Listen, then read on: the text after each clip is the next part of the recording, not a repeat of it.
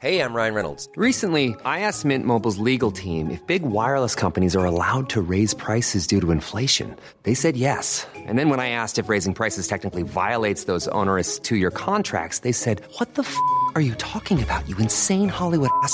So to recap, we're cutting the price of Mint Unlimited from $30 a month to just $15 a month. Give it a try at mintmobile.com/switch. $45 up front for 3 months plus taxes and fees. Promo rate for new customers for limited time. Unlimited more than 40 gigabytes per month. Slows full terms at mintmobile.com. Hey, it's Ryan Reynolds, and I'm here with Keith, co-star of my upcoming film, If, only in theaters May 17th. Do you want to tell people the big news? All right, I'll do it. Sign up now and you'll get unlimited for $15 a month and 6 months of Paramount Plus Essential Plan on us. mintmobile.com/switch. Upfront payment of $45 equivalent to $15 per month. Unlimited over 40 gigabytes per month. Face lower speeds. Videos at 480p. Active Mint customers by 531.24 get 6 months of Paramount Plus Essential Plan. Auto renews after 6 months. Offer ends May 31st, 2024. Separate Paramount Plus registration required. Terms and conditions apply if rated PG. Hey, Dave. Yeah, Randy. Since we founded Bombas, we've always said our socks, underwear, and T-shirts are super soft. Any new ideas? Maybe sublimely soft. Or disgustingly cozy. Wait, what? I got it. Bombas. Absurdly comfortable essentials for yourself And for those facing homelessness. because one purchased equals one donated. Wow, did we just write an ad?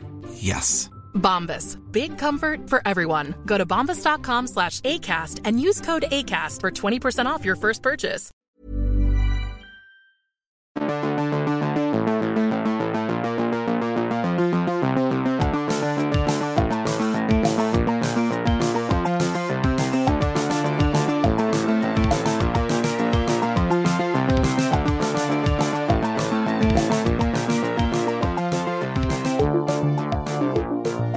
Hello everyone and welcome to another episode of That's What People Do. You are, as ever, joined by me, Ryan McGowan, and I have James Kay with me on the line. Hey James.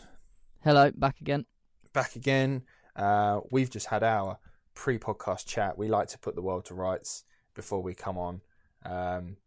So here's the show version. How are you, James? How have you been this week? Same old, same old. I saw the grandparents because obviously lockdown's been relaxed, so you can have 6 people in a garden.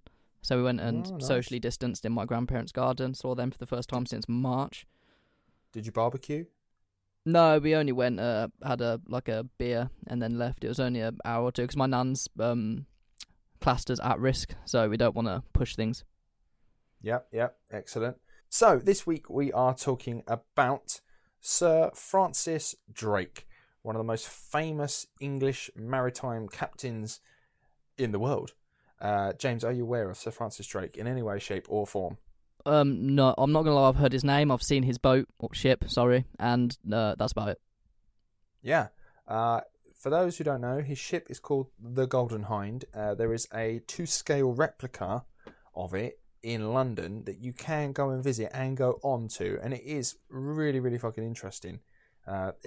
All the size, dimensions, everything, and surprisingly, it's tiny. It's really kind of small. Really, really to small. Walk around. Yeah, before I knew what it was, I'd I'd walk past it a lot and just be like, "Oh, that's cool." I didn't know what it was. Really cool to just look at in itself. So even if you're not going to pay the entrance fee, although I managed to sneak on for some reason, the door was open and we didn't know you had to pay, so we just walked onto the ship and had a little walk around it, and then got off and went, "Oh crap, we've just got a free tour of it." Oh, fair enough. So but the thing is, they've completely fucking outdone it because they've put a massive warship on the Thames, within sight of it. So you've got this tiny HMS little, Belfast. you've got this tiny little wooden ship. And you're like, oh, that's really cool. And you turn around and there's HMS Belfast just behind you. And you're like, wow, that's fucking massive. Which is very impressive, and I've been on that as well, and it is cool. Yeah, there's a lot of ships on the Thames. So this week we are going to be talking about the man Sir Francis Drake, and now let's crack on with it, shall we? Sir Francis Drake was born sometime in the early 1540s. He was the eldest of 12 sons from his parents Edmund and Mary Drake. Drake's family were related to lowly gentry, not well off by any means, but they had land that his father Edmund would farm.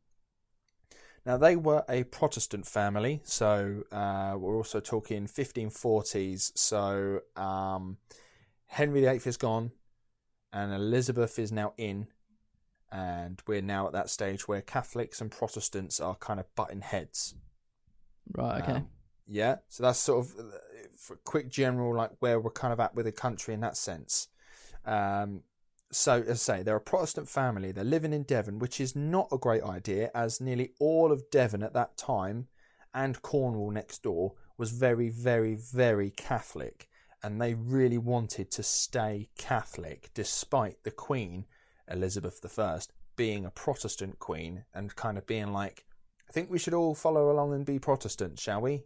Yes, let's do that. And then there's a lot of Catholics that are like, no, we kind of want your sister back, Mary, please, which obviously can't happen. But they were like, we liked it better when Mary was burning Protestants and not the other way round. So that's kind of what's going on. Now, they wouldn't stay long in Devon. In 1549, the Prayer Book Rebellion began. Basically, this is when the state itself introduced the Book of Common Prayer, where they tried to slide in that Elizabeth's dad, Henry, had his cheeky little breakaway from the Roman Catholic Church. They wanted to sneak that into the book along with all the other prayers that go along religiously, like with the Christianity and stuff.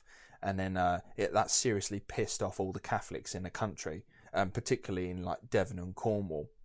So Protestants in the Devon area where Drake was born and was being brought up, and he's only like 4 at this stage, they were genuinely in serious danger from their Catholic neighbours, fearing violent clashes. So loads of them fully just left the county to more Protestant-friendly areas. Drake's family were one of those that left, and they headed to the Garden of England, Kent. Good old Kent. Good old Kent. I quite like Kent. There's a reason why it's called the Garden of England. For me, I'm from Essex, so you've got Kent, then the Thames is on top of that, and then there's Essex. For us in Essex, Kent looks just like an industrial area because you've got the bridge, Dartford Bridge, or it's Queen Elizabeth II Bridge. It goes from Essex to Kent, and then obviously it's just industrial areas and docks, and you're like, why is this the Garden of England? And then all you have to do is just drive half an hour down the road, and it is pretty nice, Kent, I'll give it that. So whilst there, Drake's dad became an ordained Protestant vicar to the Upnor Church in Medway. Now this part of Kent is along the Thames estuary, literally the other side of me. If I was to stand on the seafront and look over, you've got a general gist of where Medway is. At that time, the Thames would have been absolutely packed full of fishing boats, boats with people crossing from Essex to Kent trading, and massive ships that would be used for like trading out the country. Because like for Essex and Kent people, the nearest bridge was London Bridge. That's quite a long way to go. So for the most part, you just hopped in a wee little rowboat and you sailed over, which I really wish you could do now, but the current is just too strong and the Thames is now too wide. So it can't happen. Yeah, and don't fall in there because you will get sick. Yeah, you will get sick. Didn't David Walliams swim the entire length of the Thames but had to have like 1 million jabs to protect him from infection? Yeah, I think it made him very unwell as well. Yeah, man. That guy was just covered in goose fat. Yeah. Slippery boy. Anyway, aged around 12 years old, Drake's father had him apprenticed to a master of a bark ship which was used for trading with France, and there Drake discovered his sea legs, and his master could also see that Drake was a natural. I'd also like to point out that Drake is a male duck, and ducks are very good on water, and the old phrase is that someone takes like a duck to water. So I think there's some sort of universal symmetry going on here, that Sir Francis Drake, aka a male duck, has taken like a duck to water. Yeah, I was just assuming because ducks are good in water. No, exactly. Of course they are. They're ducks. They're supposed to be good in water. But a male duck is a drake, and Sir Francis Drake is also good in water. Maybe I'm overlooking it. Maybe there's no universal symmetry going on here, but I think that. It's a nice coincidence. It is a nice coincidence. Also point out apprenticing. What would your dad have apprenticed you at the age of 12 if that was still a thing now? Bloody hell. Well, my dad's always been in finance, so probably something to do with that. Oh, I imagine you'd be like one of those... you'd be like a 12-year-old boy with a book that's half the size of you with a feather quill, and you'd be writing accounts. Yeah, and wanting to fucking... just looking out the window and dreaming of voyaging on the sea. Yeah, and you end up like taking your big book with you. Yeah. You start accounting and you end up just drawing nice things. It's like a storybook. Anyway, That is. Drake's master, he was so impressed with Drake's natural ability that when he died, he actually left his ship to Drake, who was now a bona fide seafarer with his own ship around the age of 18. So that's quality. But Drake wouldn't keep it for long. He's not the sentimental kind. He sold the ship, gave him loads of money, and then relocated himself down to the south coast in Plymouth, where he reacquainted himself with distant relatives who were called the Hawkins family. These guys were a bit more upstanding. Like I said, he was loosely related to like gentry, so like some people who had land, and the Hawkins had a wee bit more upstanding at that time. I think they might have even had like friends who were in court, like with the Queen and stuff like that. So they were on. He was on basically now starting to climb a wee bit of a social ladder now. He's only young. He's literally like a teenager turning adult. Although I suppose at that time he was a bona fide adult. At 12 he was an adult. So, with a fleet of ships sponsored by his distant cousin Sir John Hawkins, which is what this podcast is also sponsored by, Sir John Hawkins, Drake and co. headed to the Spanish colonies in the New World with some very precious cargo. And I now have a quiz for you, James. This is your £1 million question. What was the precious cargo Sir Francis Drake was carrying aboard to the New World with his cousin Sir John Hawkins? Was it A, fine linen? Was it B, a My Little Pony collection? Or was it C, slaves from West Africa? I'm gonna go with slaves from West Africa. You are absolutely correct. It was C, slaves from West Africa. Drake and his cousin were hoping to make some money trading slaves to the Spanish, who were building their empire in the Americas and needed some serious manpower. And of course, at that time, it was like, well, we're going to use genuine manpower and you're not going to get paid and we don't care if you want to do it or not. Which is just... What year was this again, sorry? This is in the 1500s, so we're probably talking 1560s, late 1560s. I'm trying to work out if that... I've completely forgotten the dates of Columbus. Haha, yes. No, you're absolutely right. So, Columbus had discovered the Americas, I think it was like 50 years before, 70 years previously. Right, okay, so the slave trade was up and running at that point. Oh, yes, it was up and running, yeah, and the Spanish pretty much monopolised on the whole thing. Yeah, it was always the fucking Spanish, wasn't it? Yeah, it was to begin with. Let's not forget that, everyone, shall we? Yeah, so that's what's going on. Drake thinks that he can sell slaves to the Spanish, and that's how he's going to make, relatively speaking, easy money. It's something that he knows. It's something that when he was an apprentice on board the ship, that his master would also do as well every now and then. So it was something he knew about and knew that could be done, and it was something, a way to make money.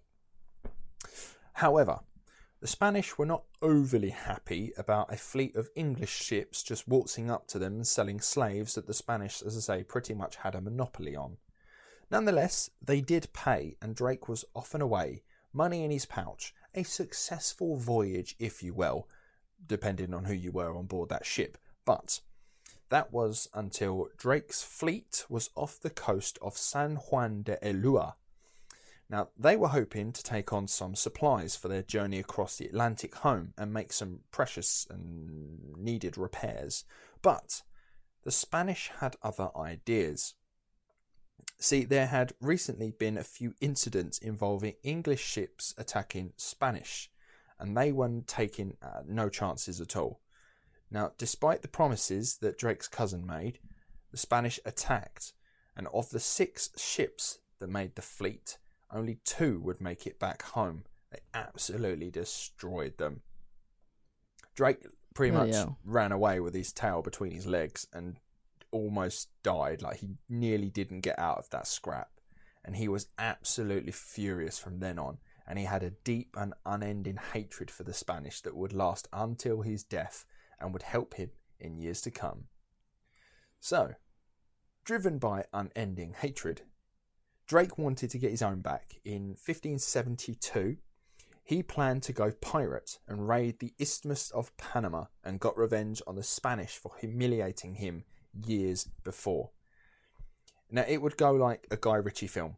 Lock, Stock, Two Smoking Barrels or Snatch. You seen these films? Yeah. Good. Yeah. Excellent films. I was going to cry if you said you hadn't seen them. Fantastic films. Very good films. It was going to go like this, okay? The Spanish would have a train carrying gold, not literally a train of donkeys carrying gold. Silver, precious stones, that would be hauled across Peru, then put on a ship that would go off to Panama. And from there, it would be carried across land to the other side, where it would then be put on another ship and go through the Caribbean and then head back to Spain. And then from Spain, the Spanish king would be like, yes, this is good. This has worked out very nicely. But Mr. Francis Drake, he would intercept the crossing at Panama and take the area by force and steal the treasure and sail away, laughing like a pirate. I've always heard that. People referred to him as a pirate, didn't they? Well, we are going to get onto that. Okay. Mm-hmm. Now, this ahead. is pretty much how it went down, like almost step for step. Drake took 2 very small, very fast ships with a crew of 73 men, sailed their way to Panama, took the area and the treasure, except the plan didn't involve Drake getting himself injured. Now, he'd managed to sustain a wound during the battle, which was bleeding quite badly, enough that his men started to panic and thought, 1, he was going to die, and 2, they weren't going to get out. So they wanted to just get out of there, retreat, back to the ships, drop the treasure, we don't give a fuck, we're going to get out of here. But Drake was absolutely having none of it, and they escaped with the treasure. And it didn't stop there either. So likely addicted to the action, because this is like the first time where he's got the surprise on them. He's attacked them and they've gone, oh my God, just like what happened to him like years previously. And he's definitely got a boner over it. He wanted more. He hung around the region, pestering Spanish ships and stealing booty for the best part of a year. Pirate. Yes, yeah, exactly. So the Spanish would call him a pirate. The English would call him a privateer. And we are going to get onto that. I promise we're going to get onto that. So fucking definitions, isn't it? Yeah, there is. Yeah, so Drake is a quick learner, and he realizes that turns out he's unmatched when it comes to guerrilla-style naval warfare. He strikes like lightning. He's very, very quick, and he's a very clever tactician. Now, over in England, someone of importance was keenly aware of Mr. Drake now. None other than the Queen herself, Elizabeth I. Now, with tensions high between England and Spain, and the potential financial benefits that come from raiding gold-laden ships, the Queen was very, very tempted. So, officially, or unofficially, whatever you want, Drake was given a letter of marque. Have you seen Pirates of the Caribbean? Yes, I have. Right. This is very specific, so I will forgive you if you don't remember it exactly. But in the second movie, Dead Man's Chest with Davy Jones, yep, you've got the East India Company. They want Will to go find Jack Sparrow and basically bring him back because they want his compass is the main part of it all. But they also want Jack Sparrow brought back. And actually, the bad guy, he says to Will, he holds up a letter and he goes, letters of marque. And he's basically saying, give these to, he can have these because Jack Sparrow is officially a pirate. Yeah. But if he has these letters of marque, that would make him a privateer, which would then make it legal, which means he's no longer can be tried as a pirate. Oh, well, that adds substance to that.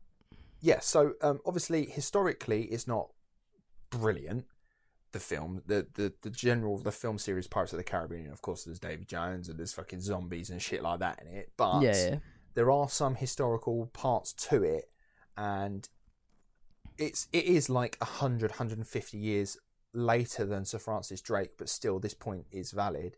You get letters of marque. The pirating world was starting to shrink. Pirates were not they were a dying breed by that point. Most of the known world was starting to become known. Places to hide out were becoming less and less. So pirates were starting to die out.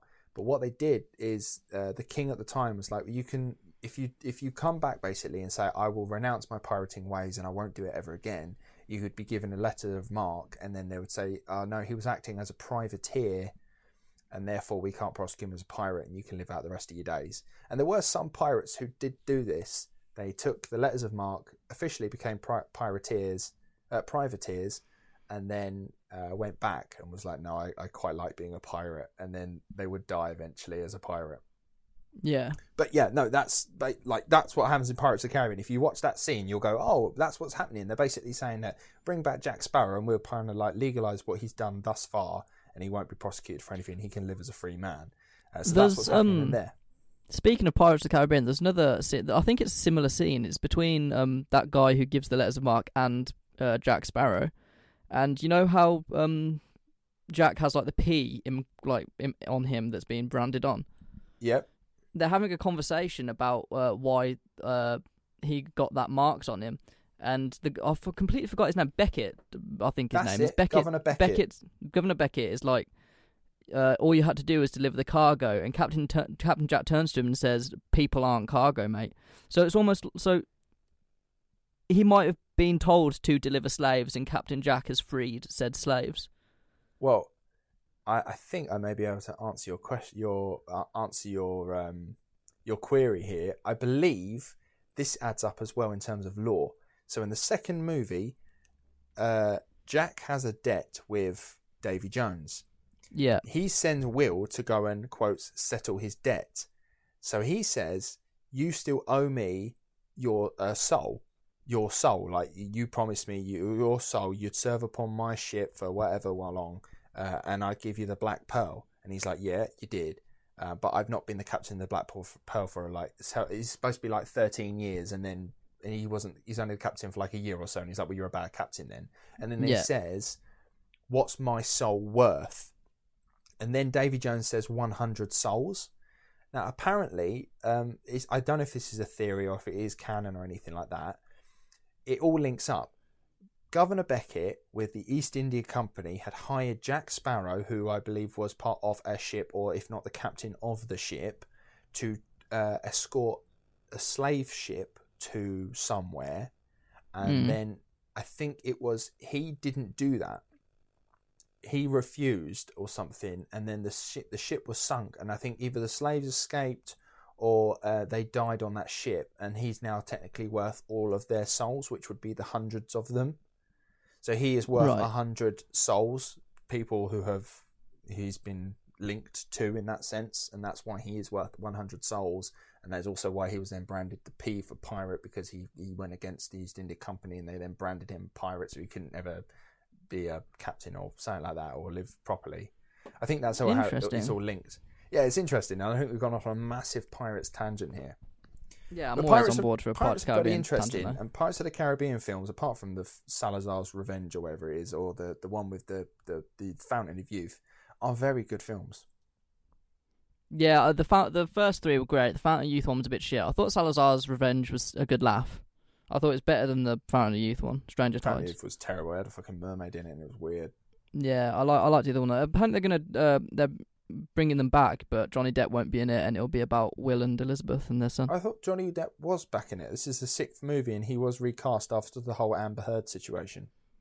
I'm not sure what they're doing. It's all gone very quiet, but I think because obviously at the end of the cutscene, spoilers if you haven't seen it, of the last one is Davy Jones walks into the bedroom of Elizabeth and Will. Interesting. Wait, Will is Davy Jones. Have you not seen it? I don't think I have seen it then. Oh, fuck, I'll just spoil it for you. I'm going to watch it tonight. I have Disney Plus. I'll watch it tonight. Anyway, back to the pod, where we are. We're back. We're going. We need to go back now, like 200 years, back to the 1500s, late 1500s, with Drake, who is, as I say, officially / unofficially, whatever you want to go for. He has been given a letter of marque, which gives him permission to raid Spanish ships for any loot or treasure they may be carrying, and then be able to sell the captured vessel. And Drake was officially made a privateer. So, this is the part I was talking about. It is now time to differentiate pirate and privateer. Full stop. It stops here. No one can ever call him a pirate. Well, no, it does. You can. Anyway, a privateer is, in simple terms, a legal pirate. They have letters from their respective nation licensing them to attack any vessel belonging to a nation your home nation is at war with. Make sense? Yeah. So England is at war with Spain, so they hire a privateer who is not necessarily affiliated to them in terms of they're not part of the Navy, they are just a separate private company of men with a ship, and you say you can go raid Spanish ships as much as you like, you can destroy them, burn them, loot them, take all the treasure you want, and any captured ships you take, you can then sell them again, and then the money is then split between you and the sponsors of your voyage. Right. So it's like soldiers nowadays. Like, it's not murder if it's war. Yeah, in that sense, they're more like mercenaries, I suppose you would call them. Privateers are sort of more similar lines. I know it's not clearly like that, but I suppose it's the closest I can probably liken it to. Privateers are like mercenaries in that you pay for their service and they go off and do stuff, except they make their own money for doing it.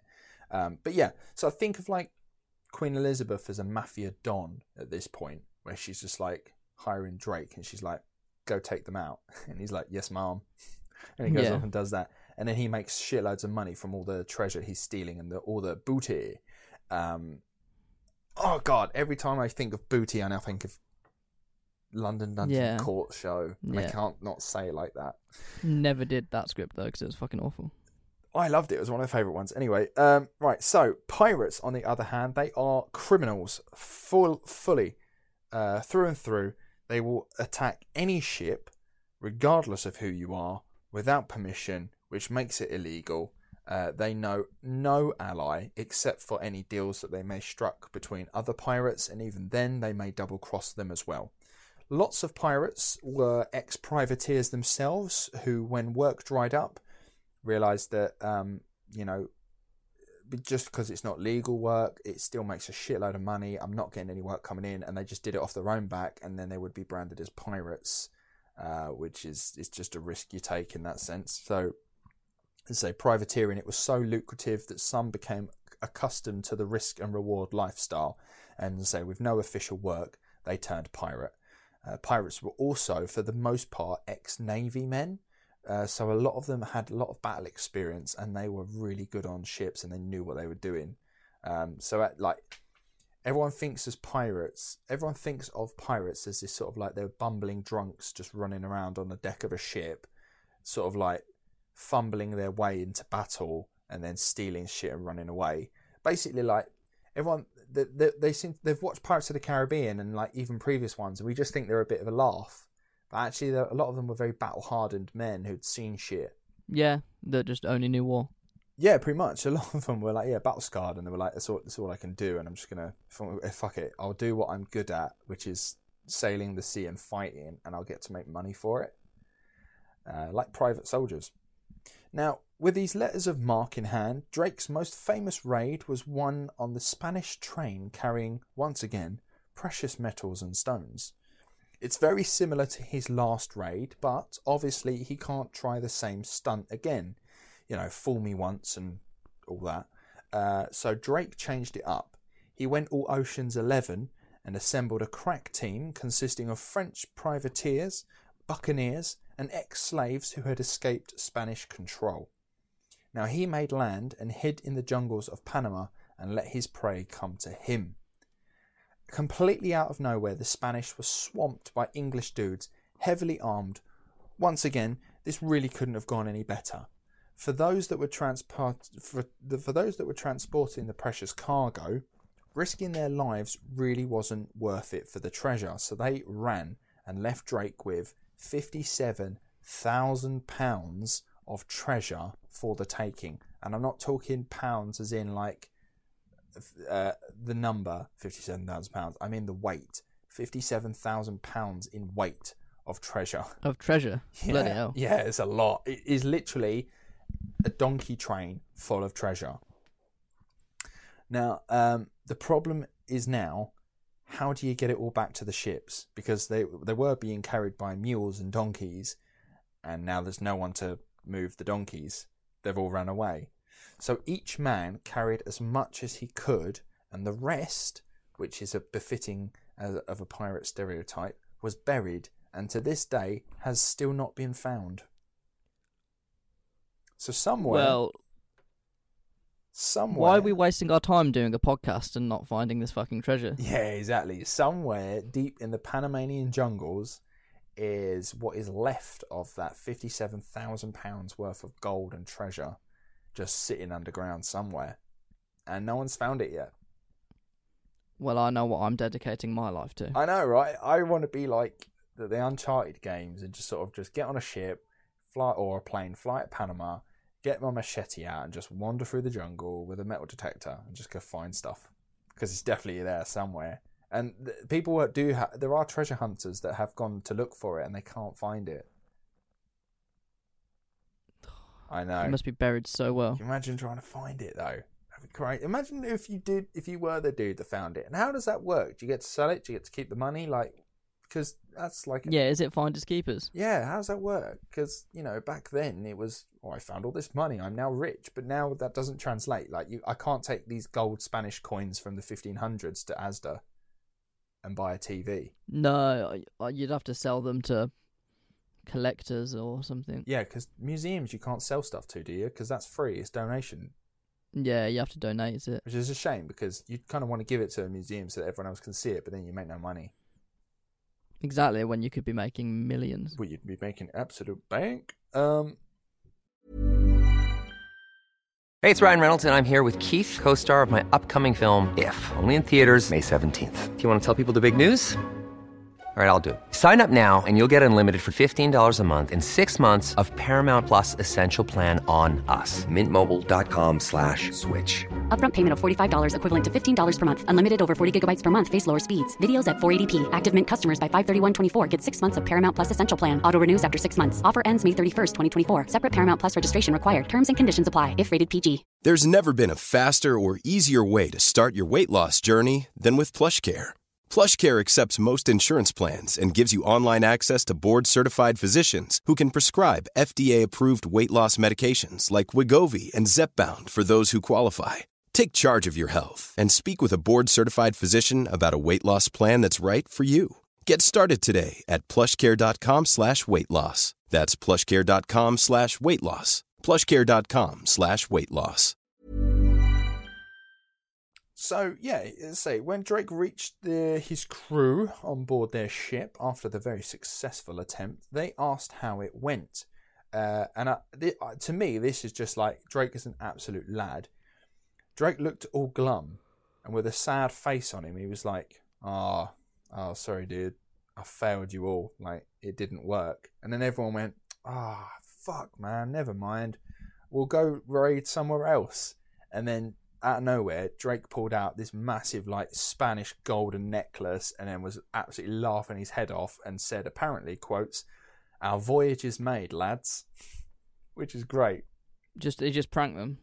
Yeah, he pranked them. He was like, "Oh, guys, I didn't do it. Jokes, we did it." And then he called them lads. I was like, yes, I'm loving it, apparently. So the buried treasure, like I said, is still somewhere in the Panamanian jungle and is still an absolute prized find for any would-be treasure hunters. So if you do got a couple of grand spare and you've got nothing else to do, which I suppose you could do, if you want, you could quarantine in the jungle of Panama for 2 weeks and go look for it.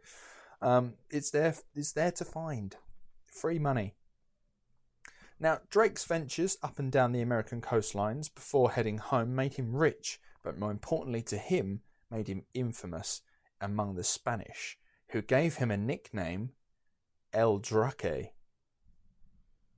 which El Drake, which translates to and is it's like one of our old episodes we spoke about, the dragon. A lot of that, isn't there, in history? There is, isn't there? We've got it with Dracula. Yeah. Yeah. Vlad the Impaler was his dad was part of the Legion of Dragons or something. Drackle, wasn't it? His name or something. Yeah. That's the one. Dragon. And we said, we said about how he's like as a kid, and he's just like dragon. Yep, I'm here. The Spanish gave him the nickname El Drake because of how fucking notorious he was hanging around the Caribbean and the American coastline. which is fucking ace. So, yeah, not only was Drake an absolute baller, making some serious bank as a privateer for the Queen, he had a pimping nickname given to him by his arch nemesis and was about to add quite a sizable achievement to his long list. He would become the first Englishman to circumnavigate the world. Oh, really? Fucking hell. Big fucking deal. He's the first Englishman who ever sailed around the world. We've got that. We own that. That's on our list. We've got that guy. He's one of ours. Put that on your CV. Put that on your CV. And we are going to get onto that in this episode and whether he's actually the first dude or not. And there is a bit of an argument for it, and we will get into it. So, Queen Elizabeth, sitting on her throne, being all queeny and virginy with a white face that's covering some serious fucking pockmarks, and getting a bit on at this point as well, I think. Alongside her other sponsors, they've got another Mission Impossible that I really wish was presented to him on a letter that would self-destruct in 10 seconds, but I don't think it did. So Drake was commissioned to raid up and down the South American coast, picking off Spanish ships for booty.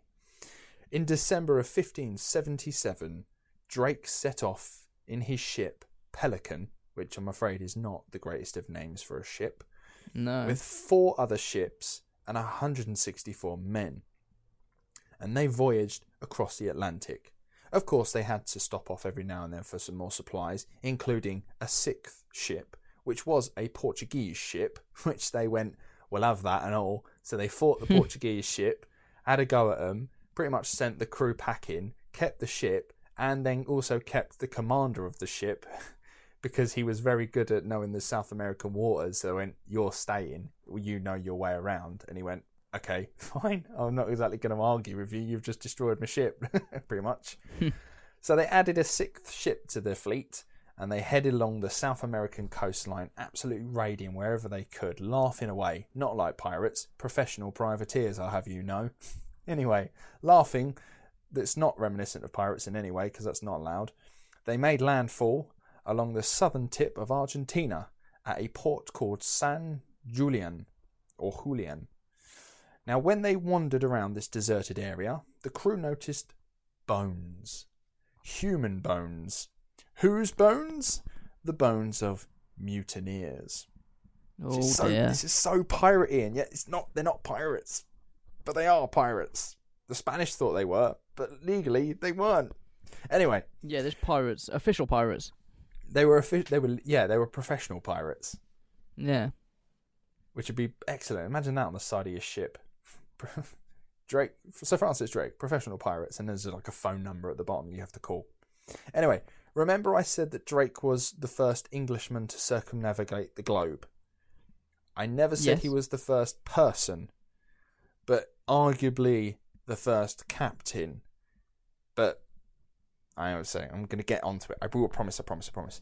Half a century earlier, Ferdinand Magellan, he is a Portuguese explorer, and he was desperate to find a western route to the East Indies, or as it was known then, the Spice Lands. The Spice Islands. I like that. He was funded by the Spanish crown. Basically, he'd gone to the Portuguese crown and went, I want to find a western route to the Spice Islands. I want to sort of be a bit like Columbus. Will you let me do it? And they went, nah. And they went, okay, hi Spain, can I do it? And they went, yeah, go on then. And he went, nice one. So, the Spanish crown funded his trip, and he made it to San Julian after some seriously bad weather meant that they would end up staying there for 5 months. Now, during this time, he was met with mutiny, and he had them executed by beheading. And when he was able, Magellan left San Julian and carried on his journey around the globe, except that Magellan would die in the Philippines before he could get around the globe. He was beaten around the head by locals of the Philippines at the time for trying to convert them to Christianity, which I can understand. So technically, he doesn't count, as he didn't finish the journey. And the guy who would take over for him would complete the journey. His name was Juan Sebastian Elcano, but he wasn't the captain of the entire journey. So technically, Sir Francis Drake is the first captain to have ever sailed around the globe as captain of a ship, and he was English, so it's the first English captain to sail around the ship. So we're going to have that, everyone. We're taking that, just so you know. Note it down. Now, back to Drake. Back to Drake. He is at San Julian, and he is staring down at the bones left by Magellan almost 50-odd years before, which are still there, and apparently they were sun-bleached. They were like bright white, because they'd just been sat there for so long, untouched. And mutiny must have been in the air, because El Draque had his own mutiny on his hands. Needing to stick out the winter months at San Julian, Thomas Doughty, who was the co-commander of the whole entire expedition, and second only to Drake himself, had been butting heads with him for most of the journey so far. He wasn't entirely happy with all the raiding that they'd been doing so far, which is kind of the point of the journey, but I don't know. Now, Drake, in an attempt to squash this mutiny, he threw charges of witchcraft against his co-commander Doughty, and claimed that he had a letter from the Queen, which never officially presented themselves, to perform shipboard trials. And then Drake had his co-commander Thomas Doughty beheaded, and El Draque strikes again. And this whole fucking story is just weird, man. He was like, Thomas Doughty's like, I don't like what we're doing. And then Drake's like, I don't like you going against me. This dude's a witch. You could do that. Yeah, he did that. He was like, I'm the captain. You're a witch. Oh, and by the way, the Queen said I'm allowed to do shipboard trials. So I'm saying you're guilty. And everyone's gone, oh, okay, I suppose he is. And then he had him beheaded. It's not funny because the dude was not a witch, and the dude probably had legitimate reasons for arguing against his captain. But yeah, it's the fact that he was just like, yeah, the Queen said I can do this, so I'm doing it. And what you gonna do? She's fucking hundreds of miles away. Yeah, fucking ringer. Yeah. Now, after months waiting out shitty weather, Drake raided up along the Chilean and Peruvian coast like a young vicar's daughter running for a field of wheat. I really wish we'd done this podcast about a year ago, because that would have been so relevant and funny. Yeah. And I'm glad you got it. If you don't get it, good old Theresa. We're talking about Theresa May. And if you have to explain a joke, it's not a very good one. So have that. Now, around this time, he renamed his ship, because it was called the Pelican, and that's actually a bit of a wanky name. So he then called it the Golden Hind, after one of the main sponsors' coat of arms was a golden hind. And it is a sick name. It's much, much better than Pelican, and it's so famous now. So that was a smart idea. I don't know why he changed it, though. I think he thought Pelican. He's probably sat in his quarters and went, that's crap. Yeah. Why did I think Pelican? Now, no Englishman, and I mean this literally, no Englishman had ever sailed to the Pacific Ocean before. They'd never even seen it. And Drake was the first person to ever do that, the first Englishman to ever do that. So, around this point, only the Spanish occupied these waters. That was, if you were a Spanish dude on a ship sailing around the Pacific and you saw another ship, 100% it would be a Spanish ship. 100% it would be safe and friendly. So they were so comfortable about all this. They had so little security protecting their Bank of South America, which they'd absolutely wiped out and was just now stealing everything from it. Drake used this to his full advantage. He robbed everything in sight. And I'm serious, right? He raided so much along this Chilean and Peruvian coast, I cannot even put it all into one podcast, so I've just narrowed it down to just a few. He stole Chilean gold and wine from Valparaiso. He stole 40 bars of silver at Arica, and at El Callao, he literally robbed every ship that was sat in the harbour. Fucking hell. I know, right? This dude's like this dude is Ocean's 11, but it's like Ocean's 1577. Yeah, he doesn't do things by halves, does he? No, this dude knows how to do a bank heist if there was a bank in this, but he doesn't, which is better. There's ships. So totally taken by surprise, the Spanish were royally spanked by El Draque, who looted as easily as stealing biscuits from a barrel. Then came the mother lode. The Nuestra Senora de la Capción was a Spanish treasure ship carrying 36 kilos of gold, 26 tons of silver, 13 chests of silver coin, and jewels, and one huge pimp-ass golden crucifix. So overall, it's estimated that this haul today would value at around $60 million. That's what this ship was carrying. Christ. And Drake took it completely by surprise. The ship was not expecting to find a lone English pirate wandering the Pacific Ocean, and the Golden Hind opened fire. The Concepcion quickly surrendered, and the Golden Hind was now the only ship completely out, like having destroyed this one, had stolen all the gold on it, and he was just now like, yeah, I'm now king of this area. I also he just fucking waded in. That's a big dick move. Supposedly what happened is, right, the Capsion was just sailing around, because this ship is like what I told you in the previous heists he had. Gold and stuff was taken from the mountains of Peru, put on a ship, and then sent to Panama, and then from Panama they could take it back to Spain. This was one of those ships, and he went, "No, fuck it. I'm on the side that they're not even ever going to expect me to see it. He's behind enemy lines. They're never going to see it coming." And he just took every damn thing that was on board. Anything that weren't pinned down, he had it, and he's brilliant. I'll also point out as well, I did say he was a lone ship in the Pacific. At that point, he genuinely was. He was the only ship left on that voyage out of the 6 that originally had left. And they went due to being, one, set on fire, was because one of them started to rot for some reason. One was set on fire. Some others were shipwrecked in like storms, and others got destroyed through battles. So he was the only ship left in this voyage. So he carried on north, looking for a passage back home. He genuinely believed that when like you go past Mexico and then you start hitting the American coastline, he genuinely thought there'd be a passage that went east from there, and then he'd basically like it'd be like a straight all the way home. Obviously there isn't, we know that now, there isn't today. There's just America, and then it goes up into the Arctic. Yeah. But what he did, he carried on going north looking for a passage back home. It was here that Drake discovered and claimed the land called Nova Albion, or New Britain, which he claimed for himself and the Queen, and it's now called California. No way. Yeah, he pretty much discovered well, he was a Westerner who discovered California. Obviously, California was at the time settled by Native Americans, but he was a Westerner who had discovered it, which is kind of cool. It's now California, and he discovered it on behalf of Queen Lizzie.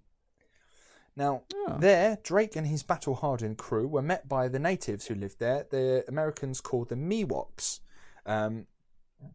The English thought that they were being treated as gods when they were greeted by them, but there is a theory that suggests that that's not the case, and that the Miwoks saw them and thought they were spirits because they were pale as hell, obviously being like white English dudes just rocked up, and they're like, fucking hell. Yeah.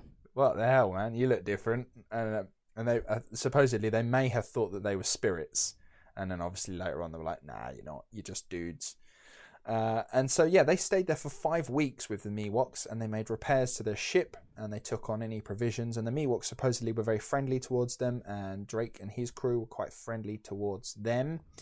That's not to say that Drake was nice to natives, because down in Argentina, he met some natives, and they had like a full-on battle, and he got injured. I think he got an arrow shoot past his face, and he got a scar on his face. So that was a cool battle scar. But yeah, he killed some natives. Like, he's not a good dude in that sense. Yeah. So yeah, they stayed there for 5 weeks. They made crucial repairs. Now, the only way back home, because he was like, is there a way to get home from here? And they went, no, you kind of have to go back the way you came. The only problem with that is, one, he's just came that way and stolen everything on the way. So all that's there is just some seriously pissed off Spanish people who are just waiting for you to come back, because they're like, yeah, you have to come back this way. And he was like, no, it's not happening. So on July the 15th in 1579, which is nearly at this point 2 years since he actually first left Portsmouth, that's how long it takes to do all this ship sailing stuff.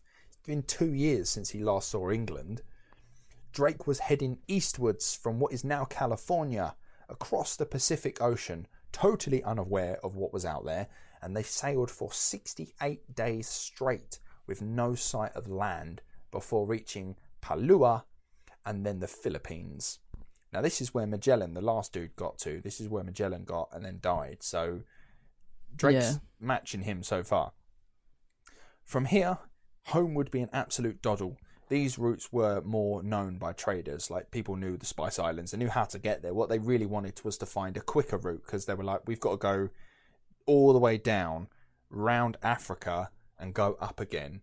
And they were like, there must be an easy way. And that's obviously why in our last episode, in previous episodes, we spoke about Columbus. He was like, you know, if the world is round, surely I could just go around it. And then didn't realise there was a whole continent there. And then just decided to, you know, murder many people. But anyway, I digress. From there, Drake headed to the Spice Islands, adding yet more precious cargo to his already expensive haul. He weaved his way through the islands of Indonesia before heading straight through the Indian Ocean and towards the southernmost tip of Africa before making a beeline home. When Drake arrived in Plymouth on the 26th of September in 1580, nearly 3 years since he left with one ship, was all that was left of the 5 that originally had left, and 59 men left of the 164 that had started out. He was greeted as a national hero, and his cargo made him and all the rest of his sponsors, including the Queen, very, very wealthy people. And that is where we shall end part 1 of Sir Francis Drake. Next week, we shall talk about how he gets on now that he's back home and now he is famous. We will get onto that. He starts to become famous, and then we have to talk about the Spanish Armada. I look forward to that. Yeah, man. So that, so far, Sir Francis Drake. What do we think of him? Well, considering the story started with him transporting slaves, I'm not his biggest fan. No, exactly. Again, like, Drake's a grey area guy. He's today in England and Britain seen as like a national maritime hero, and he's someone that like seamen look up to and aspire to be like as an adventurer, and you know, as a this outward spirit. But you know, he was also one of these guys who, at one point in his life, and it was the only time it seems he had done that, transported slaves and fought indigenous people and tried to claim land for, you know, his country and stuff. So yeah, it's very grey. Yeah, I think that's a typical British mentality, though, isn't it? Like, we'll overlook the bad because they did some good. Oh, 100%. Like it's how it's very much like how British imperialism and empire is taught in schools today. It's like, the British Empire once ruled over 3/4 of the globe, and it's like, yeah, but how did they get to that point? And it's like, no, don't talk about that. Yeah, like, I think this brings us on to the topic that we were going to address anyway. Like, obviously there's a big movement at the minute, the Black Lives Matter movement, and part of that is to teach in UK schools our colonial past about our empire, which I fully support. Absolutely. Because I think blind patriotism is a problem in this country. Absolutely. Yeah, it's a great segue to get onto that point. So far, like, I really hope you've enjoyed part 1 of Sir Francis Drake, and you'll join us for part 2. But obviously, like, there's a movement going on at the moment. This is not new. This has been happening for like decades, if not centuries. This fight, and it's so prevalent at the moment. In the US, we all know what happened. George Floyd was murdered by a police officer for just having like a fake dollar bill. You know, if it was a white dude, it might have been funny, and it might be a story that the dude would tell at a dinner party. But it wasn't. It was a black guy, and he was murdered by a police officer, which it seems to be just such an all too common occurrence in America. Now, we have to point out, the UK is not innocent in this. Like, in fact, where in terms of like a country like the US, where does the US learn its stuff? Where it learns it from us, you know, in the sense that, you know, for the most part, a lot of you know US citizens have their heritage coming from England in that sense, you know, and England the UK itself is not innocent in this. There is systemic racism happening in the UK that is also around. So yeah, we wanted to sort of make a point of the fact that, you know, me and James, That's What People Do podcast, you have our full support in anything that you want to go through with this. Like, we support you. Black lives do matter, you know. Yeah, this is kind of like off script for us. It was something we wanted to sort of just make it aware to you guys. If you don't agree, if you're one of these all lives matter guys, like, just don't be that guy. If you want to be that guy, we don't want you here. This is not your place. I suppose, James, do you agree with that, right? Yeah, 100%. Going off on a whim here. Yeah, Ryan's off script. It's a interesting one, but yeah, we fully support the Black Lives Matter movement. I don't really know what else to add, to be honest with you. It's become a lot to the forefront within the past week or two, but obviously it's a fight that many people have been fighting for centuries.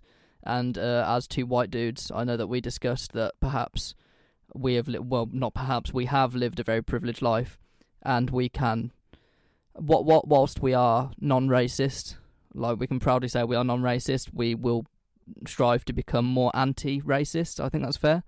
100%, absolutely. We will use our platform that we have here. We will use the privilege that we have in order to hopefully one day completely eradicate racism from the world. It's a big fight, but all of our black listeners, black friends, and black people around the world, and all other ethnic minorities, you have our full support. 100%. Love you guys. And I suppose what we can do as well is just help to educate everyone. You know, we have a platform here, we have a podcast, so and we talk about, you know, people and in a way the human experience. So, you know, we almost have like some responsibility to sort of tell the stories that are out there, and these people that have helped, you know, some way to make humans' lives better. We talk about the bad aspects of humans, and all we can do is help to try and learn and you know, listen and learn, and hopefully we do that through history.